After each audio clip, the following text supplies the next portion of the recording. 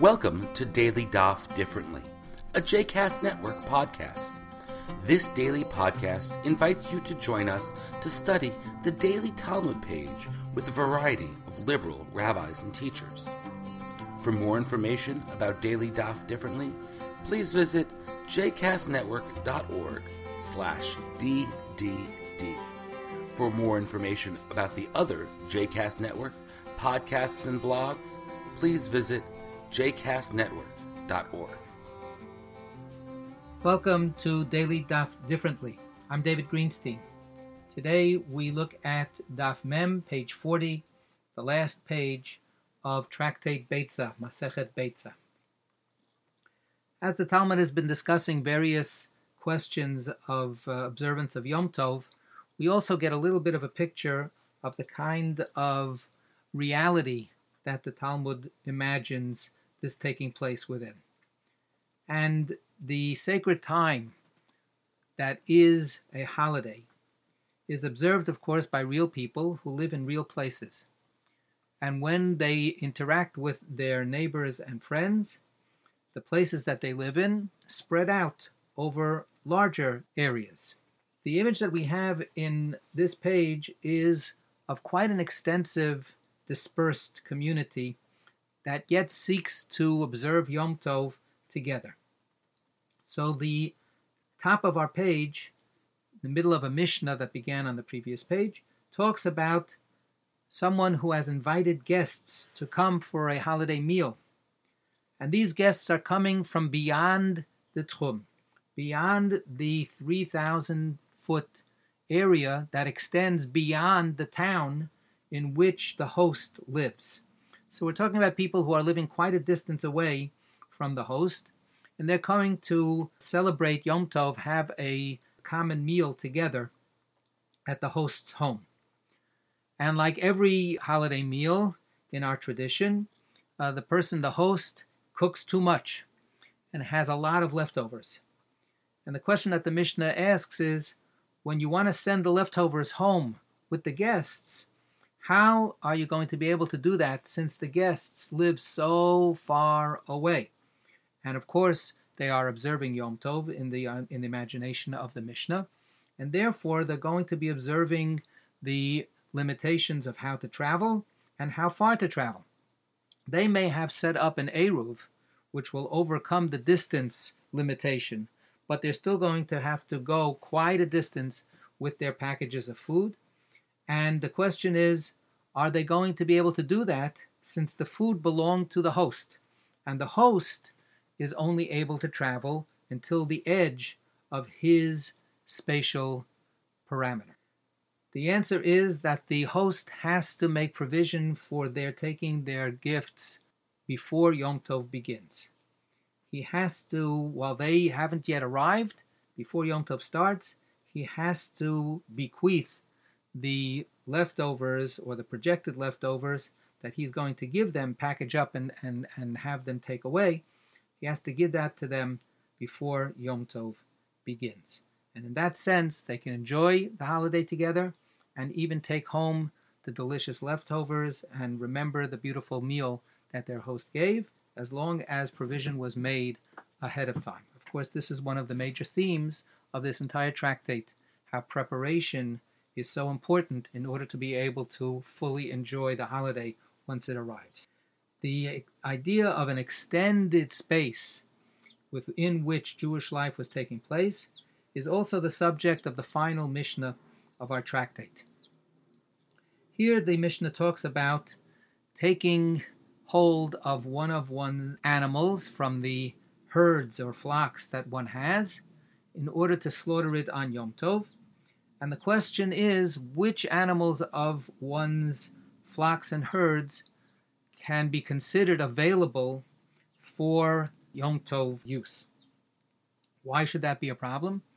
Because the animals themselves may be grazing far, far away from one's home, and maybe even living for extended periods of time way beyond the habitation of the owner.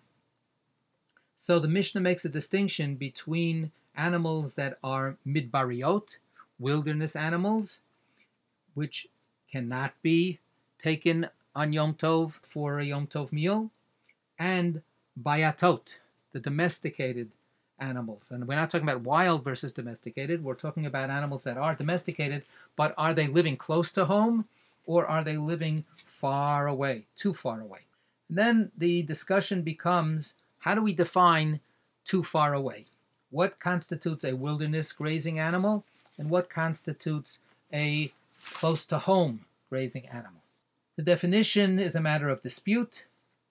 The sages say that animals that graze far away from one's home, they leave when the rainy season is over and don't come back until the rainy season begins. Such animals are off limits on Yom Tov. The animals that live close by are available. Rabbi Yehuda Nasi, Rabbi, says that no, we have to expand the definition, and those animals that at least come back during the rainy season should be considered available anytime. And he proposes that wilderness animals are the ones who stay far away from the settled area all the time. The concept here is if they're not available, they are muktzah. And the Talmud says, it seems that Rabbi at least has some kind of definition of muktzah, but we know that Rabbi is on record as saying that Rabbi Shimon's opinion, Rabbi Shimon was the one who said that there is no muktzah on Yom Tov, is the correct opinion, or so it seems. The case was a case of dates, which are collected, and then they must sit in a storage in order to ripen. They can't ripen on the tree. And Rabbi was asked, what about these dates? Are these dates muktzah? Are they available for use or not? And he was on record as saying that, according to Rabbi Shimon, only certain drying fruits are considered muktzah, and these are not.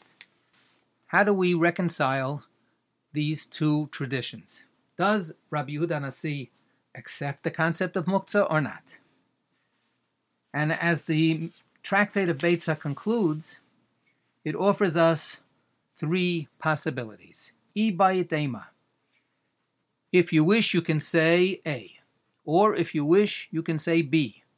Or if you wish, you can say C. So we have three different endings to this tractate. It's almost like a postmodern novel where you choose which way you would like the tractate to end.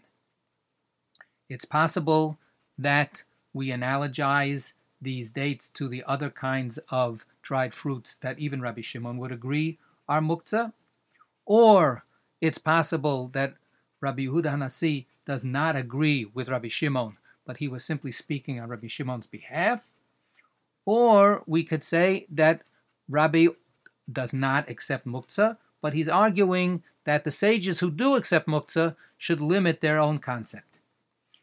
Any way you look at it, in the end, the last words of our tractate are that the sages reject Rabbi Yehuda Hanasi's argument.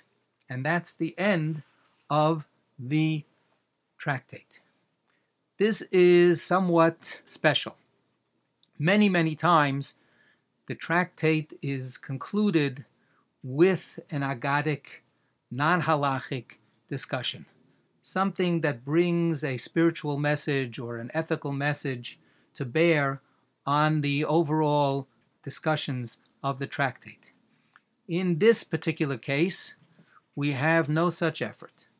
Instead, the tractate leaves us with a multiplicity of interpretations of a halachic discussion and with an argument that is unresolved.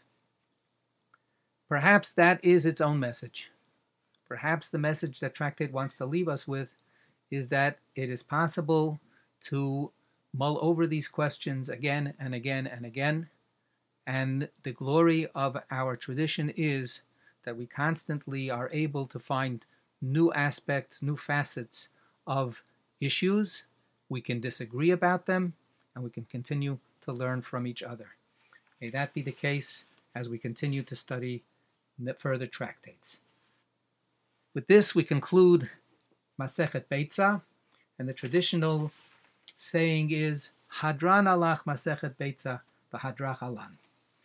We have reviewed Masechet Beitza, and you, Masechet Beitza, we personify the tractate. You, Masechet Beitza, have gone through us. Lo nitnashi menach Masechet Beitza v'lo titnashi minach.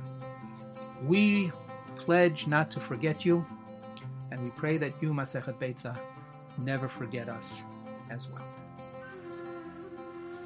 I hope you've enjoyed today's episode of Daily Daf Differently, and that you'll join us again tomorrow for a new page.